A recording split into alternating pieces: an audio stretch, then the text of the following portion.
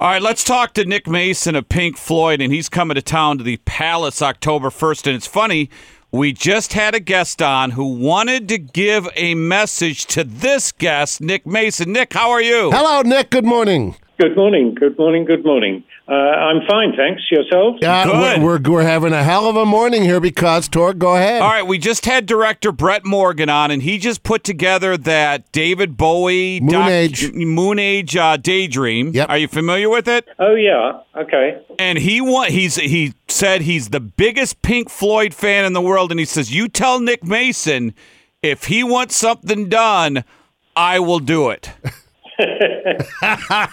He's not one of the Sopranos, is he? No. He wants. I think that was his, nothing like that. No. Yeah, exactly. Yeah, one of the Sopranos. That's great. I think he just made a Hollywood pitch to you through us. Oh, right. Yes. Yeah, in talking with him and going back and reliving the Bowie days, we're a classic rock station. We do all the iconic artists that are still around. Does it tire you at times? Because sometimes I find myself, Nick, asking a question and I realize, my God, that was 30, 40 years ago or more. Does it amaze you that people still have an interest in all that so many years ago? Yeah. But I think it's something that it's pretty much a privilege to have an audience or have people who are still interested in what you did and what you do. And plenty of opportunity for creativity because since I can no longer remember anything. But I think that's why it's so cool that with Saucer Full of Secrets, you're performing, if I come to the Palace October the 1st, I'm getting early Floyd, is that correct? That's absolutely correct. Okay. And, it's great fun to do because I think particularly in America, there's less awareness of the early catalogue. More or less Dark Side arrived and swept everything else away.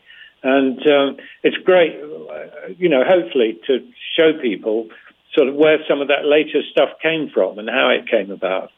Hey, we should mention, because we've talked about it a lot on this show, condolences to you about the Queen. Have you ever met the Queen? I have, as a matter of fact. 2 or 3 times. We're not talking about Elton. I'm sorry, we're just joking. Hey, tell us about the first time. Were you like one of the most nervous times of your life? Weirdly, yeah, surprisingly so, because I'm not a particular royalist, but it was some sort of charity event, and I was involved in putting the thing together, and so we were all sort of had when I say an audience with the Queen, what it consists of is shaking her hands. Yeah. She says something like, "Have you come far?" And you go, "Or what do you do?" And it is still really odd that you feel these people have some very special place. Well, certainly in the UK, they have a very special place. So, Nick, with you met the Queen, Rock and Roll Hall of Famer. You performed at the closing ceremonies at the Olympics. What has been musically your highest honor? Is there something I'm missing there? No, not really. I mean, the problem with honours is that it's great, but the reality is it's always what can one do next that's the more exciting. Mm-hmm. The real excitement is going back out on the road and playing music rather than being awarded for something you did maybe a long time ago. I should tell you that I am hoping one day that with the Saucers, that there'll be an opportunity for an awards ceremony where I'm given best newcomer. Well, hey. And Nick Mason's Saucer Full of Secrets is coming to the Palace Theater October 1st. Go to palacetheater.com for tickets for that one. Curious, because a lot of people are curious about like what got you into music. What was your first vinyl, and did you play the heck out of it? Like when you were a kid, do you remember buying an album and just, oh my God, this got me hooked? Well, no, I can answer this one correctly. And in fact, what you should probably know is the very first record that I ever bought was a 78 of Bill Haley and the Comets playing "See You Later, Alligator." Wow. Every one of them. Yeah. And that was the only 78 I ever bought. But after that, the 45 was around, and the first one I bought, I think, was probably something like Chuck Berry. But I did buy the first Elvis album, if you remember that, the one with the pink and green lettering. Sadly, I can't find it now. Were your parents the type to, like, Nick, turn that dang music down? No, my parents were pretty. They were certainly never fans of Elvis or indeed of Bill Haley, but they were very liberal about it all. And I never had that call that music sort of criticism. It's interesting because so many artists, we ask that very question, and many times all the Brits, they say Buddy Holly, Elvis, Bill Haley. It just, I guess it makes sense. Oh, when you look at the history of rock and roll, yeah. England was so far behind. I mean, for many years, our hit parade was just made up of English acts playing or singing, the top 20 American. Sure.